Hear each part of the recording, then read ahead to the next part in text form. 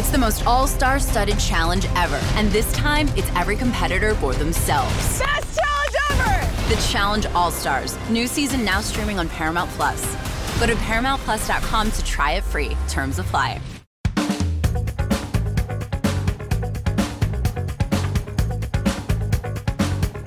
Hey there, it's Gary Parrish. It's Sunday, February 14, 2021. Happy Valentine's Day. Welcome back to the CBS Sports Eye on College Basketball podcast, where we sometimes discuss camel fighting, dodo birds, and leaky black. Matt Norlander is here with me, and I want to start with Sunday's return of the Michigan Wolverines. They played a basketball game back on January 22nd. They won it, improved to 13-1. Then the program got shut down because of COVID concerns on campus. The Wolverines didn't play for 23 days, a long time away from a basketball court, but they returned Sunday with a game at Wisconsin on America's most watched network, the Network of Stars.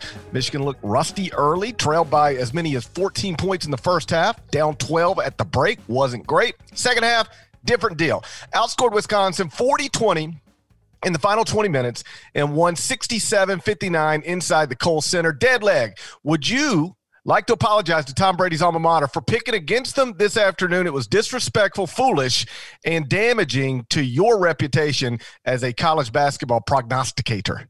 No. I mean, I'm 26-23 on the year. You're now 22-27. So I got this one wrong, but big picture, I'm still riding high while our listeners. Somebody's living in the past. I'm focused on the present. Yeah. They're fading your picks and making money, which is all that matters here. So I picked wrong. Was looking nice and comfy at halftime, though, and then, god damn, they flipped him over. Great job by Michigan there. Huge win. And the committee rightfully... Visual. Yeah. Michigan flipping over Wisconsin. And they did, though. They capsized them. No doubt about it. And listen, the committee had him at number 3 when the bracket reveal came out Saturday afternoon. It was the rightful spot. Wasn't too bullish. Michigan goes out and proves the committee right. 4 of the teams that were in that top 16 reveal wound up losing this weekend, but it was not Michigan. I thought we were going to get 5. No siree. Defensively, they were wonderful. Held Wisconsin to 20 points in the second half.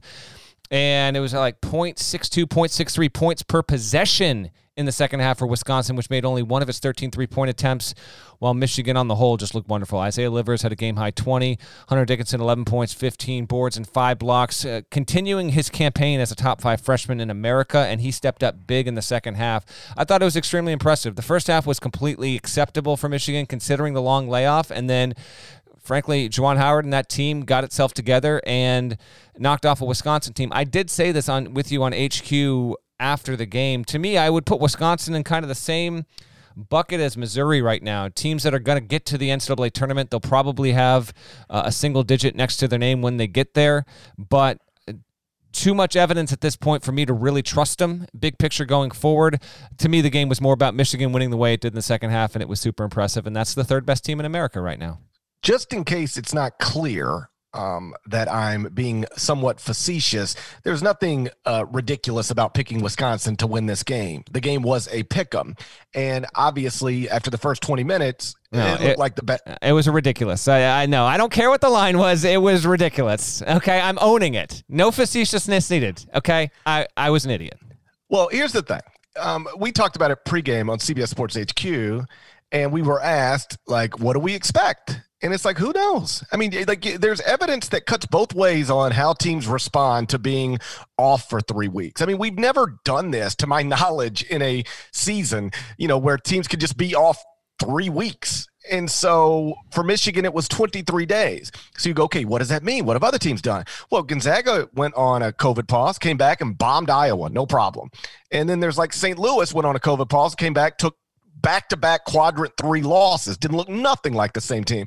So you just don't know. And then for Michigan, it was actually interesting. They come out first 20 minutes, looked terrible. Wisconsin shot 54% from the field, 71% from 3, 100% from the free throw line. And then the second half, Michigan holds that exact same team to 20 points in 20 minutes. Wisconsin was up 53-48 with 7:27 left, and then Michigan closed on a 19-6 run over the final 7:26. The score was tied 59-59 inside of 2 minutes. Michigan closed on an 8-0 run in the final 149. Hunter Dickinson, 11 points, 15 boards, just a monster. Incredible footwork. Dominated Wisconsin's front court players. And I'm with you. I think we talked about this on Friday. I've had people it might be the same person, tweet me every once in a while with the top 25 and 1. Like, you have to drop Michigan. They haven't played in forever. And I was just never going to do it. Like, I'm not going to punish somebody for being on a COVID pause. And I was pleased that the NCAA Tournament Selection Committee didn't punish Michigan either for being on a COVID pause. They were a 1 seed in the bracket reveal on Saturday. But I think our buddy Rob Doster has gotten into this habit of making a point that there is no third best team in college basketball. But I respectfully, I would argue there is, and it is Michigan. You just ain't seen them play in a while. But they're now 8-1 in the first 2 quadrants, with the lone loss coming in quad 1 at Minnesota. They're now third at KenPom with an adjusted efficiency margin of plus 29.40. Do they belong in the same conversation with Gonzaga and Baylor? Maybe not. But is there a third best team in college basketball? Yes. Who is it? It's Michigan. Yeah, and if you want to, we have to say Michigan right now. What's interesting, and when the stuff refreshes on Monday morning, strength of record, which is a resume-based metric there, it actually has Ohio State ahead of Michigan coming into Sunday. I would think Michigan's going to jump there, but I'll be interested to see. But it's got to be Michigan 3, and then it's got to be Ohio State 4, and then I don't know what you want to do after that. I mean, Illinois did walk into Pinnacle Bank. Got a win, so it walked in. I mean, did that walk involve a bit of a scenic route? Sure, but walked in, had, I don't know, we've reached the point here where I had like 20 people in my mentions when that Dude, I can't tell you how many Pinnacle Bank tweets I had locked and loaded. It was Friday night.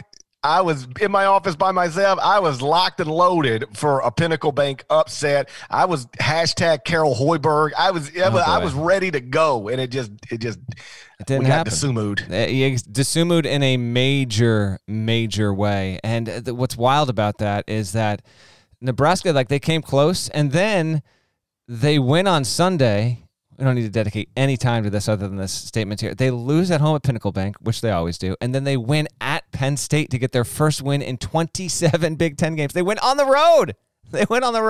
Nebraska, well, happy for you. You got that win. But yes, Michigan 3, Ohio State 4, Illinois 5, and I think that's how I would rank out the top 5 right now in terms of overall resume. And if anything, it should give fans of those teams a lot of optimism, because I think, especially after this weekend, Michigan winning the way that it did, Ohio State again winning as we expected, not even close against Indiana.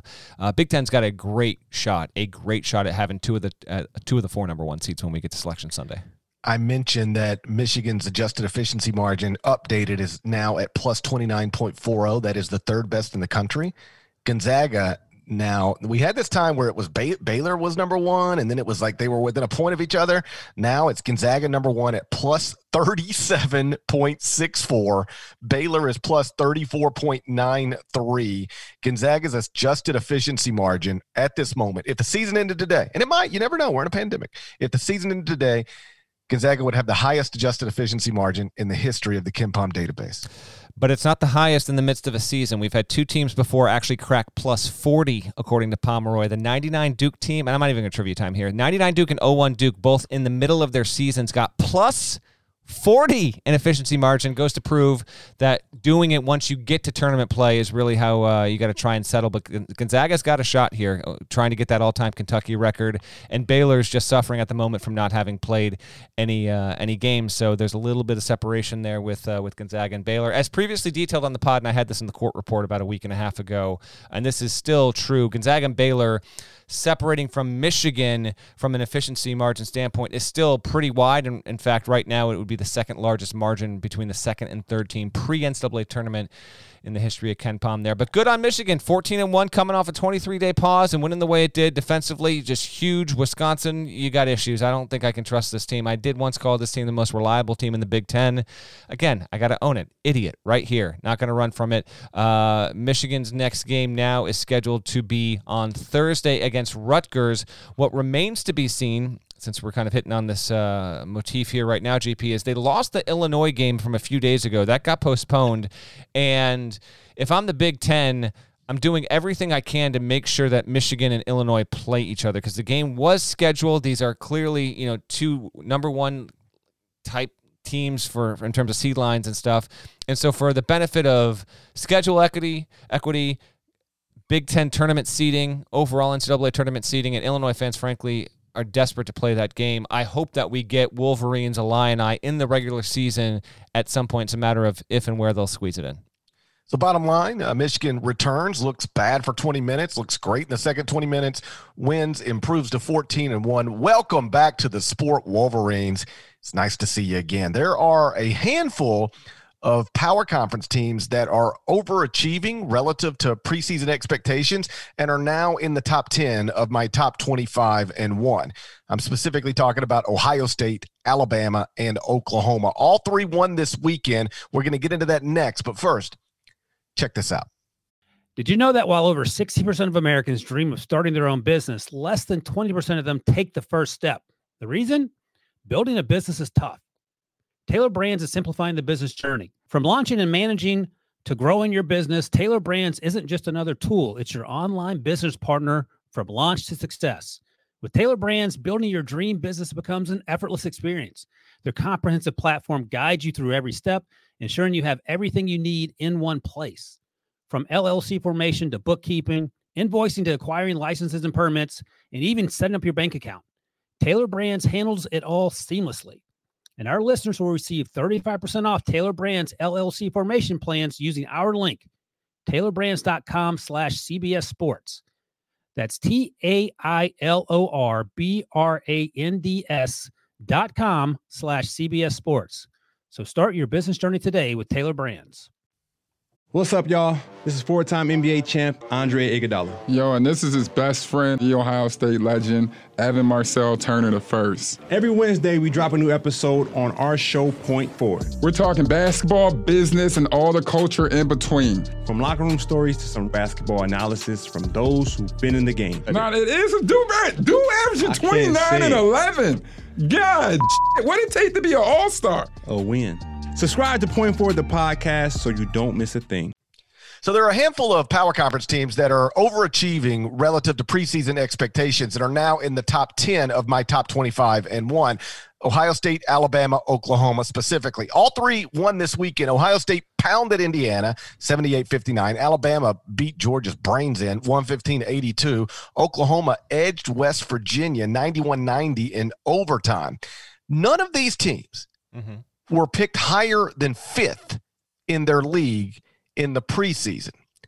But Ohio State is now fourth in the top 25-1 after being picked seventh in the Big Ten preseason poll and only being ranked 23rd in the preseason AP poll. Alabama, now seventh in the top 25-1 after being picked fifth in the SEC preseason poll and only being fourth among others receiving votes, so 29th in the preseason AP poll. And Oklahoma is now eighth in the top 25-1 after being picked sixth in the Big 12 preseason poll and getting 0 votes in the preseason AP poll. Norlander, I think you would agree with me that if Gonzaga's Mark Few and or Baylor's Scott Drew go undefeated, they have to be the national coach of the year. So let's take them, set them to a side. If you couldn't go with Few or Drew, would you pick coach of the year right now from the list of Chris Holtmann, Nate Oates, and Lon Kruger? And if so, who would you go with? I actually just had to send in my finalists for coach of the year, or not finalists, but I guess midseason, whatever it is. And I had to give 15, and obviously all these guys were on the list. If I can't be the top two, I think Holtmann would get my vote right now. Guy just doesn't get enough credit. You know, Chris Holtmann does not get enough credit, and Lon Kruger, by the way, not that far behind. That was the one that started popping this weekend. Kruger. You know, I don't think enough people talk about Lon Kruger. I'm like, we're here to fix that right now. But by the way, it's the people, like, who was that? Was that Gottlieb who tweeted that? It was. Okay.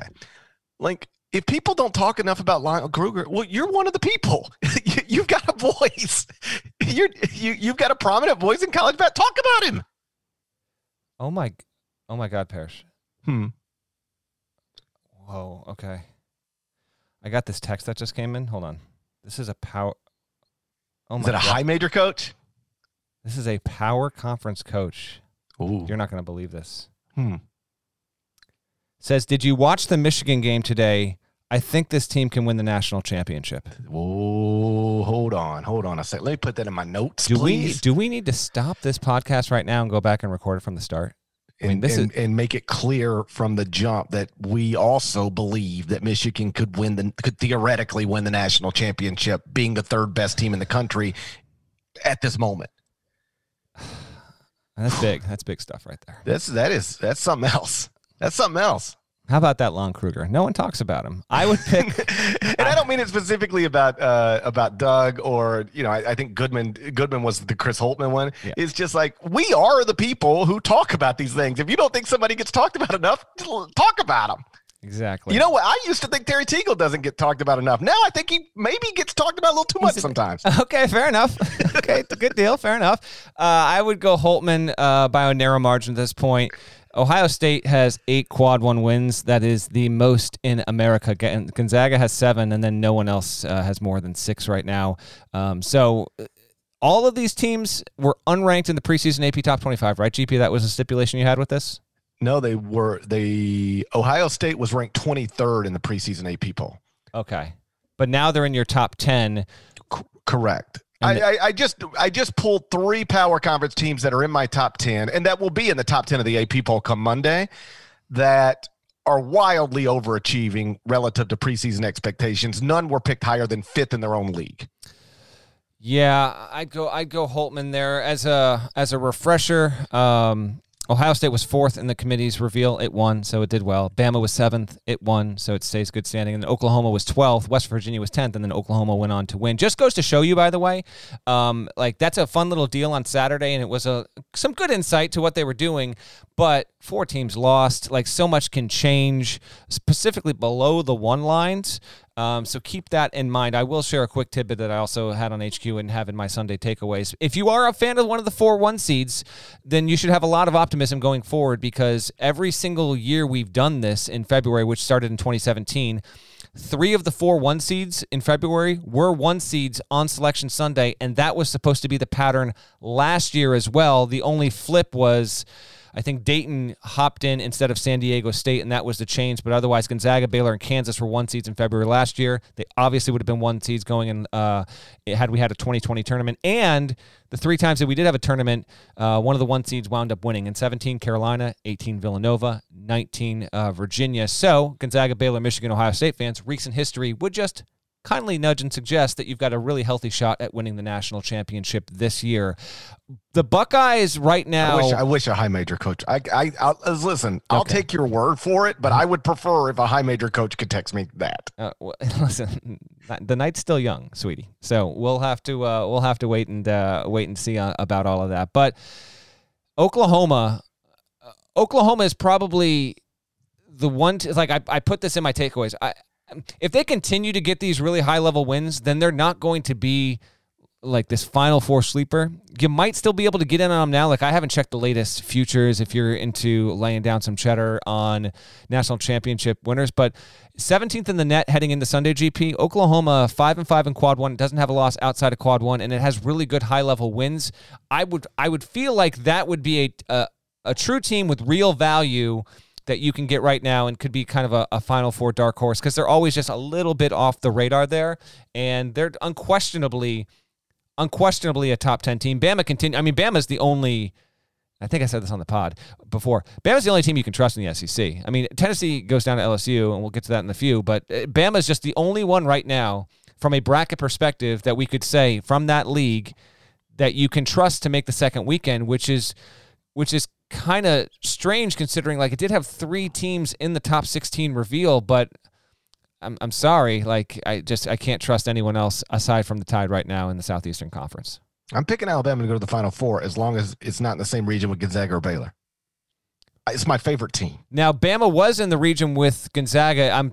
If memory serves correct, right? So that's a problem as of now. But yeah, I hear you. If they don't wind up getting there, I can see that. And what they did on Saturday was exactly what I've talked about. Why they're not only the type of team that can go to a Final Four, they're the type of team. There's some teams that I genuinely believe, even if they play their best, they cannot beat Gonzaga. And even if they play their best, they cannot beat Baylor. There's some top 15 teams that I think, even if they play their best, they're not beating the Zags and they're not beating the Bears. I think Alabama could beat either one if it played its best. And the reason is exactly what we saw on Saturday and exactly what we've talked about for, it feels like over a month now. They are so committed to a very specific style of play that when they play well, they can bomb you. They're now, I don't know if you noticed this, number 1 in adjusted defensive efficiency. Top defense in America belongs to the Alabama Crimson Tide. They're now 9th in tempo. So the style of play is just dangerous. They're super fast. They really guard you, and they're going to launch, on average, 33s on you. If they're hot, you're dead. If they're not, they can still beat you. And against Georgia, they were hot. 18 of 30 from 3, 60%, win the game by 33 points. That is scary, even if you're Gonzaga Baylor. If you know this team is gonna get up and down the court with you, you know they're gonna guard you. They're better defensively than you are. I mean, at least statistically speaking, at this moment, and they're gonna take 33s. And if they are hot, it's hard to keep up. That is the most dangerous team in the country, not named Gonzaga or Baylor, is, in my opinion, Alabama. Dangerous. It doesn't mean necessarily that I think they should be ranked 3rd or I think they should be. I hear what you're right saying, now. though. I got you. I'm just saying if they play well, there are teams that if they play well, I don't think they're good enough to win the national championship. If Alabama plays well, like if Alabama gets to a Final Four and then plays well, an A-level game, it can beat Baylor and it can beat Gonzaga. Yeah, by the way, Region 1 in that bracket reveal, super fun from the top 4 perspective. Gonzaga, Bama, Oklahoma, who we're just talking about, top 10 team, and then Iowa as the 4 seed, and we know its top end on offense can be as good as just about anyone in the country there. So that's that's probably not how it's going to wind up. We're 1 month from Selection Sunday, by the way, but it's certainly plenty of fun to think about. Just for some context, I did go look at the preseason KenPom rankings and compare them to where they are right now with Ohio State, Alabama, Oklahoma, the 3 schools we're talking about. Ohio State was preseason number 10 at KenPom. So the AP voters had them low. I also had them low, although I had them 18th in the preseason top 25 and 1. So I didn't have them as low as the AP poll, but I had them too low. Ohio State was 10th in the preseason. They're 6th right now at KenPom, so 4 spots better than they started. Oklahoma was 32nd in the preseason at KenPom, and they are up to 21st right now, so 11 spots better. Alabama was 46th in the preseason at KenPom, up to number 8, so 38 spots better. If, for whatever it's worth, if you go by the KenPom ratings, the team that has overachieved most out of these 3 teams we're discussing is Nate Oates' Alabama Crimson Tide. There we go. All right, what else from the weekend? Let's do a little tour here, GP. What's kind of sticking out to you? Yeah, well, okay. Well, there was lots of notable results. I'll just pop through them real quick. You can take it wherever you want to take it. As previously mentioned, Illinois won at Pinnacle Bank on Friday night. That's a quad 3 win, but boy, it feels like a quad 1 to me.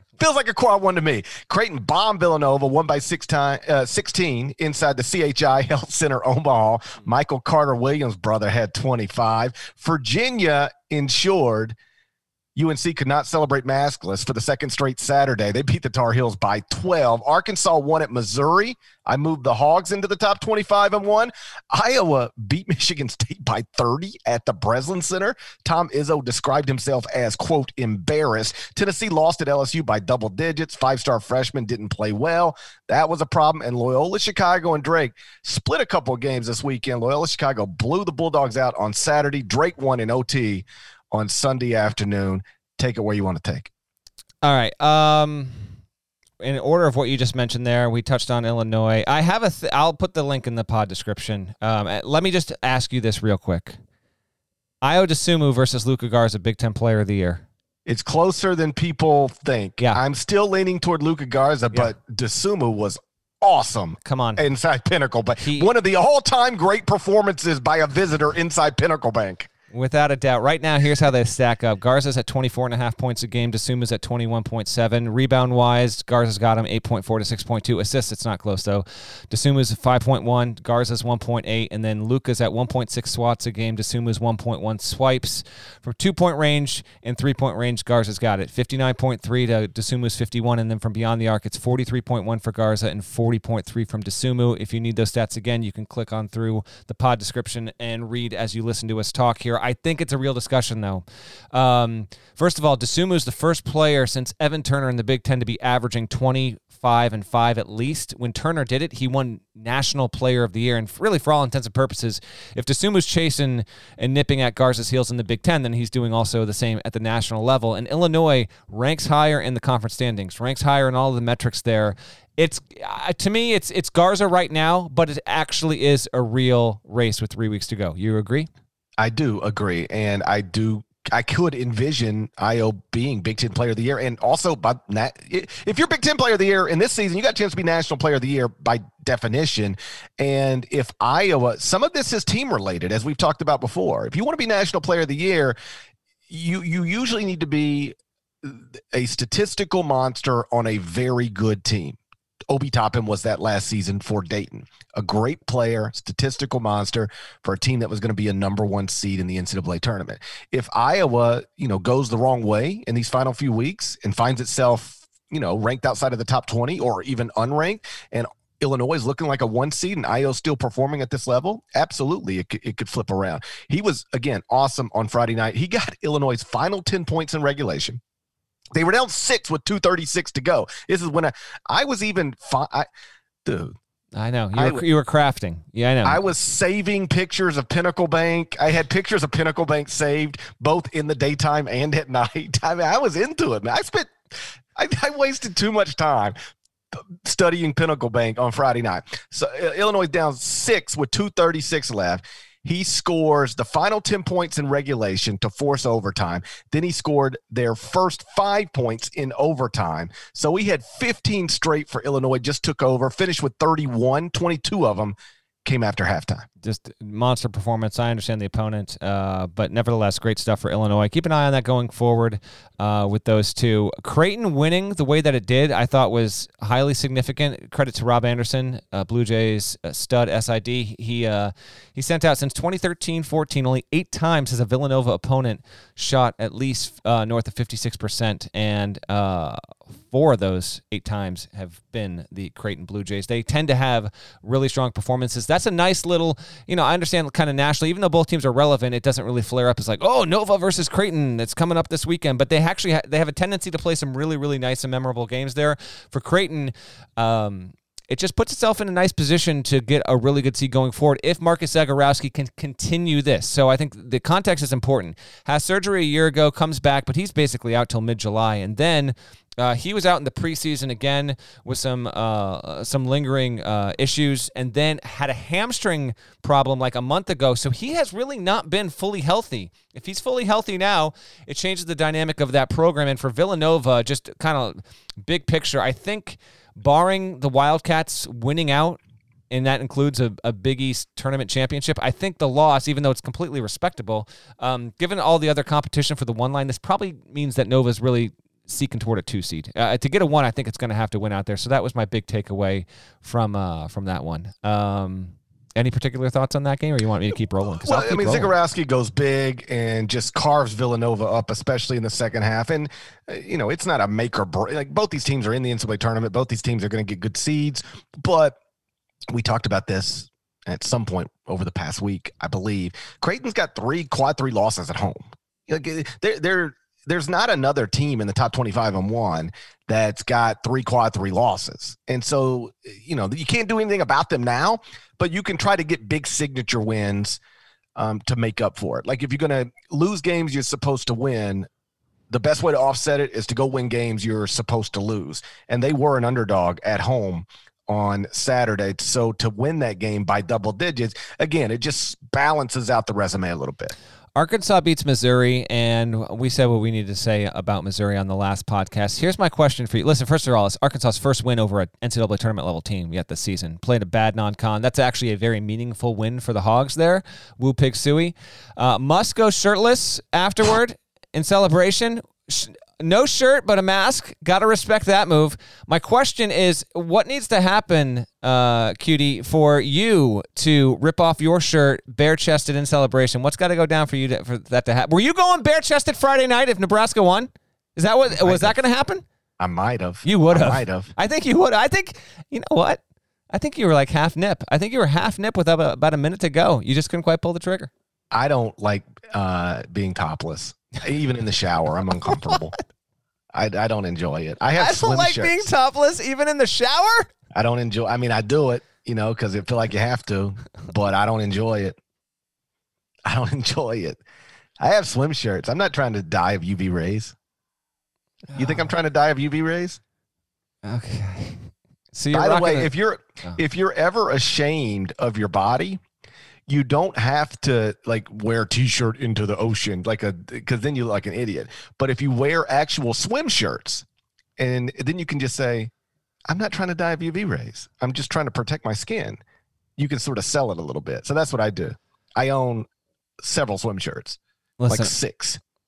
I have all colors. I have white and black, red and blue, whatever color you need. I got it. Listen, Sugar, on this Valentine's Day edition of the podcast, you have nothing to be ashamed about with that body of yours. Okay? There's no shame whatsoever. You're a well-built man. I hate myself. Okay. You're a well-built man. Well, glad we covered that part of it. When I see Musk go topless in the locker room, some people laugh. Some people might roll their eyes. My first thought is, there is no scenario I would ever do that. No shot. All right. Fair enough. Unless Nebraska gets a home win in Pinnacle Bank over a top 5 team. Then I have to go. I have to go topless on HQ. I was going to say maybe on the pod when we go to video, but if you want to try and pull it off on HQ, I'm not going to stop you. No, this is the new deal. Oh boy. Nebraska upsets a top 5 team inside Pinnacle Bank. I immediately text Chris Hassel and say, get behind the desk. Come straight to me for reaction. And rather than all I've got is my IFB clipped on the back of my neck, my bare neck. That's amazing. Couple more here. What if you were watching HQ and I was breaking down Nebraska's upset with no shirt on? Yes. Oh boy. Oh. I'm so happy that I am able to provide these visuals. I knew bringing up Musk taking off a shirt would pay off. Before I get to Loyola Chicago Drake, I'm going to mention 2 results that you didn't bring up that were important. VCU wins over Bona to get to 15-4. It's now 32nd in the net. That's huge for their at-large chances. Big Friday night result. And then probably the best or most needed non-Drake win of the weekend was UConn. Also, Drake did not have its best player, and UConn, again, did not have James Bouknight. The Huskies go to Xavier, previously 2-loss Xavier. They get the win. UConn, by nature of the victory, keeps itself in the NCAA tournament conversation. They won 80-72. It's the second quad 1 win for UConn this season. I would argue it's its best. They also have a neutral court win over USC. USC is the better team, but it had Bouknight. This was without Bouknight on the road in a really big situation there. So credit to the Huskies. They at least stay in the tournament conversation. I wouldn't put them in the field just yet, but by getting that, I think they've got a decent shot there. UVA over UNC. I was just wondering if UNC would keep it close. They don't even score 50. It's the first time in the history of that rivalry that Virginia's held a 7-game win streak against Carolina. So good on Virginia. It's got a distant chance, I think, at a 1 seed if it doesn't lose again. It's clearly looking to be the class of that conference. And then Loyola Chicago Drake, that was the best possible outcome for the Valley in period. Because Loyola Chicago rolls on Saturday, Parrish. Because of that, gets into the top 10 of KenPom right now, still number 10, even after the loss. I just refreshed it when we started the podcast. Even with the loss logged at KenPom. Top 10, number 10, behind Virginia and ahead of Villanova. And then for Drake to get the home win, it's going to register as a quadrant 1 win. So both of those teams are now going to be 1-1 in the top echelon there. And they're going to keep the chance of a 2-bid Valley alive. Apparently, there was some bad blood at the end of it. I don't know if the post-game press conferences would have revealed any more information. Obviously, we've been podcasting since that game went final. But give me this in the title game. I'll tell you this. If both I watched the end. I didn't see anything. I didn't see anything either. I don't know what was going on there. No idea. But, the lights went off. It was like a Drake concert for a couple minutes. So I don't know what got lost in translation with the darkness and the lights. But if these teams don't lose again until the league tournament, I think they're both going to be in. And I'm not even saying they got to both face each other as the 1 and 2 seed in the title game. I think if they can both go and not lose again, Loyola Chicago is 18-4. It's got 3 more scheduled games.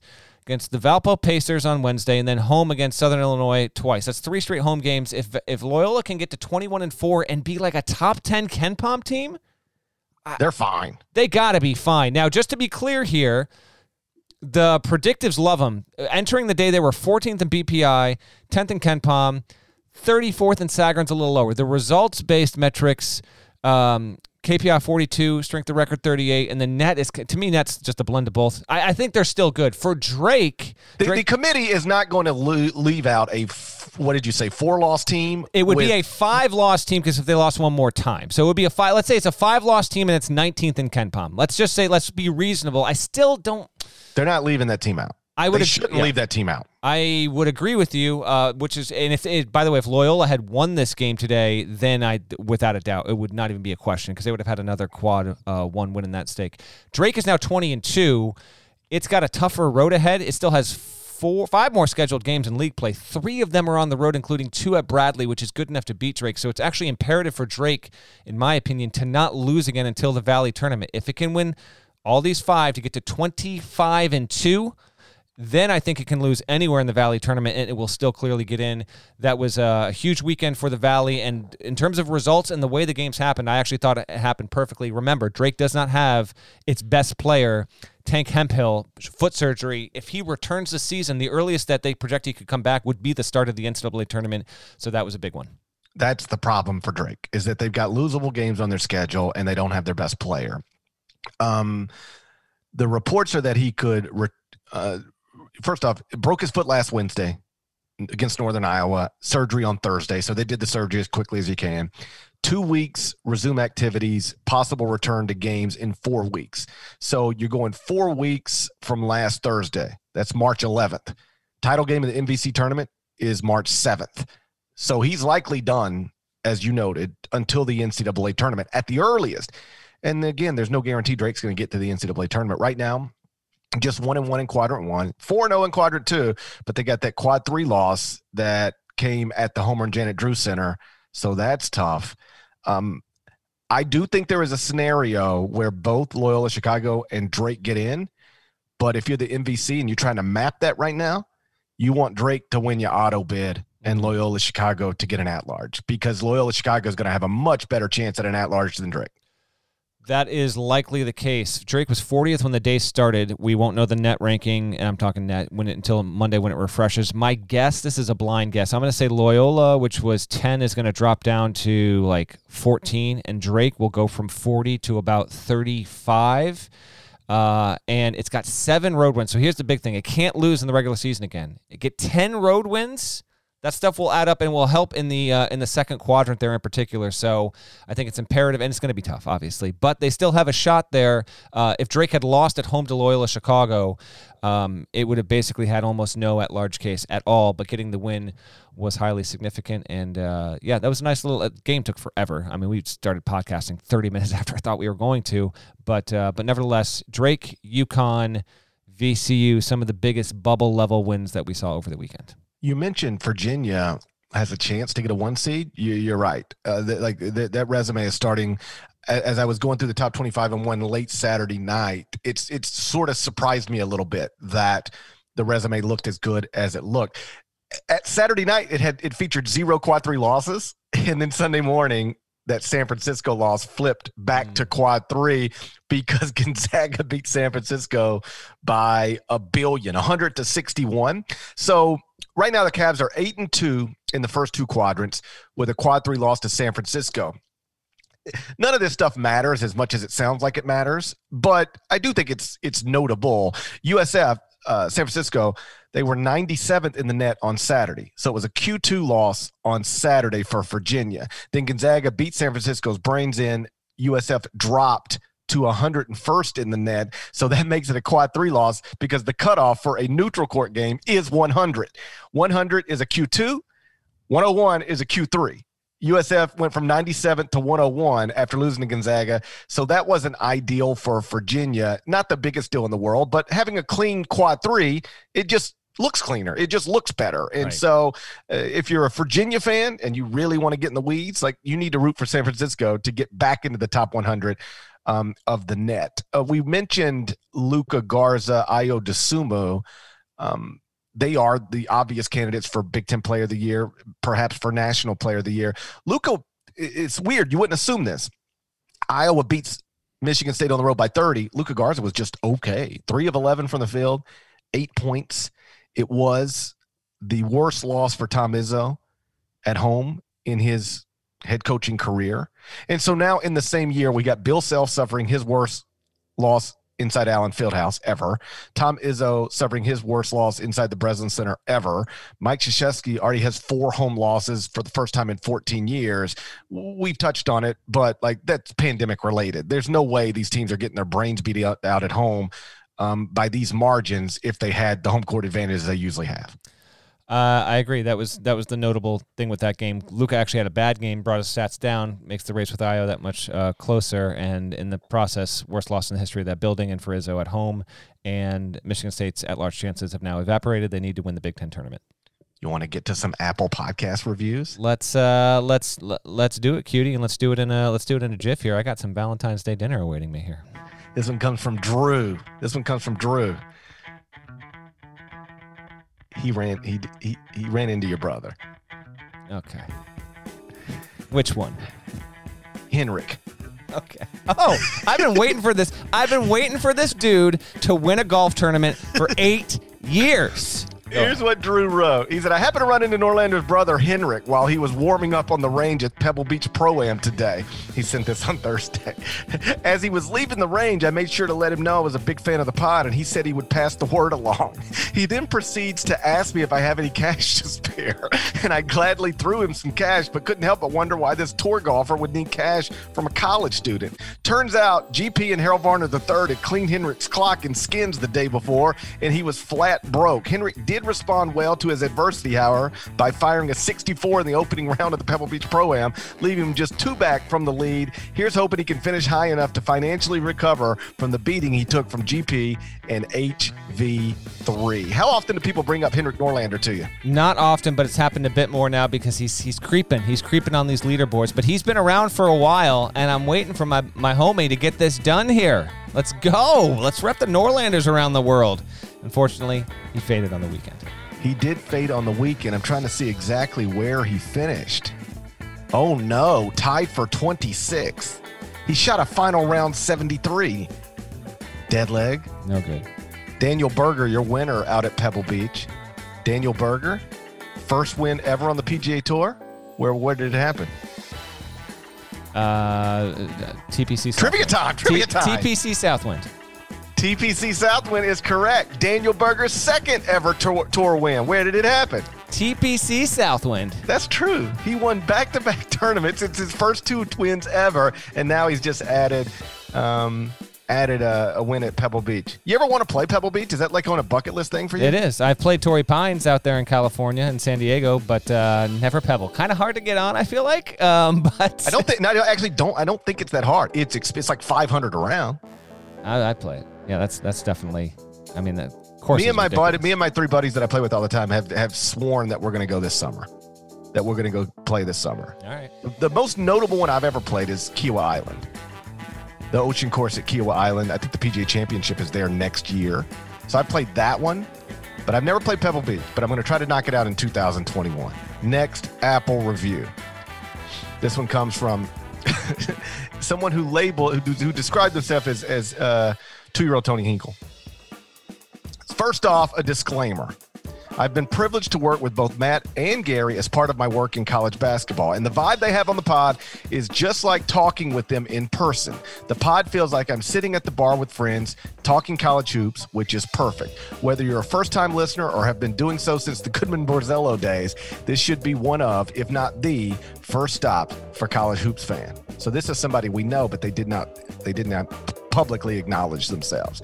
But I take that as a compliment. That is exactly what I want the podcast to sound like 2 friends talking, and the same way we talk in real life. Like the only difference between talking to me in real life and listening to this podcast is that I cut shirt off in real life. You got your shirt off. And I would have my shirt off. That's exactly right.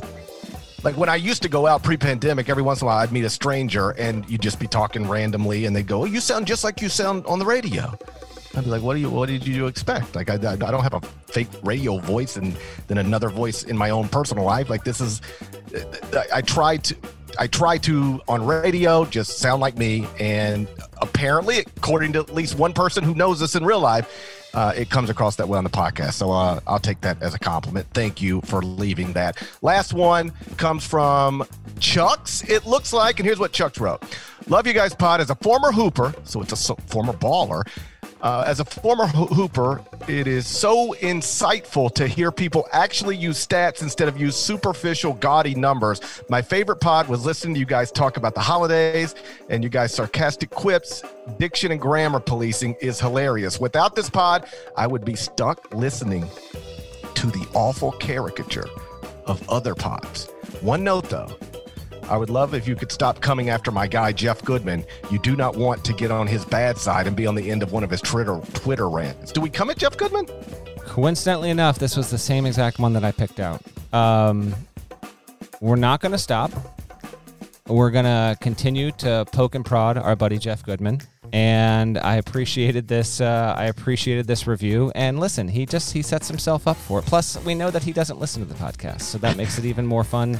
The fact that he's completely unaware of all this because he's busy, making bets every morning and doing his own deal there. So, it's completely fine.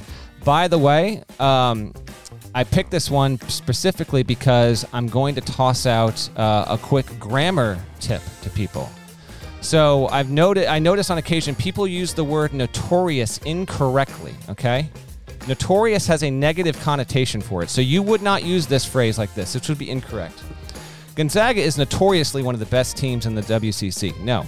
Notorious, it has a negative quality to it. It means like infamous. Infamous doesn't mean you're well-known. It means you're well-known for doing something very bad. So this gets misused a lot.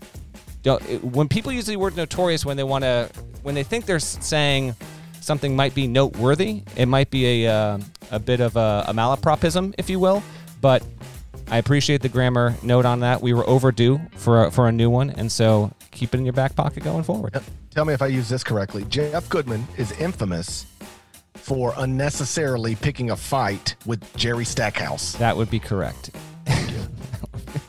Why is he picking a fight with Jerry Stackhouse? I have no idea. Not currently blocked by Jerry Stackhouse. I'm not either. In fact, followed by... Not only am I not blocked, I'm followed by Jerry Stackhouse. I too am followed by Jerry Stackhouse. Jerry Stackhouse is getting a no-context preview picture on this, by the way. Why not? I'm pro Jerry Stackhouse. I'm still I'm going to be a believer. I will say when he worked in the G League and worked with the Grizzlies, he was here in Memphis for a year, I think. He had a good reputation. People spoke well about him. Walked into a tough spot there, and Vandy's not that good, but we'll see if you can get a turnaround. All right, we ready to get out of here? Let's go.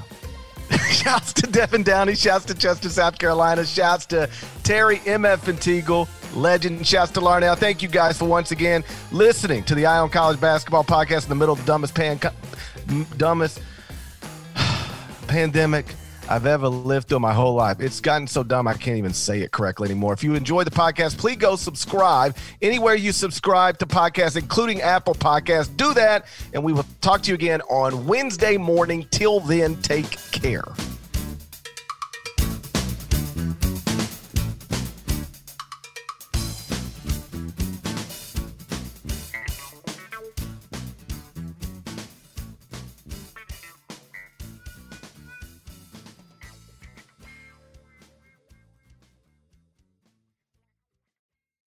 This is Tony Kornheiser's show. I'm Tony. You expected someone else? So what exactly is the show about? I don't know. It's a sports show nominally. Football's over, but we're finally at a point where things matter in college basketball, and baseball season is on deck. Greatest three words in the English language, pitchers and catchers. We have some of the best voices come on and explain what matters or what makes an upset, like Ryan does, 9/8. No, that's not an upset. No, yeah, it is, Bob.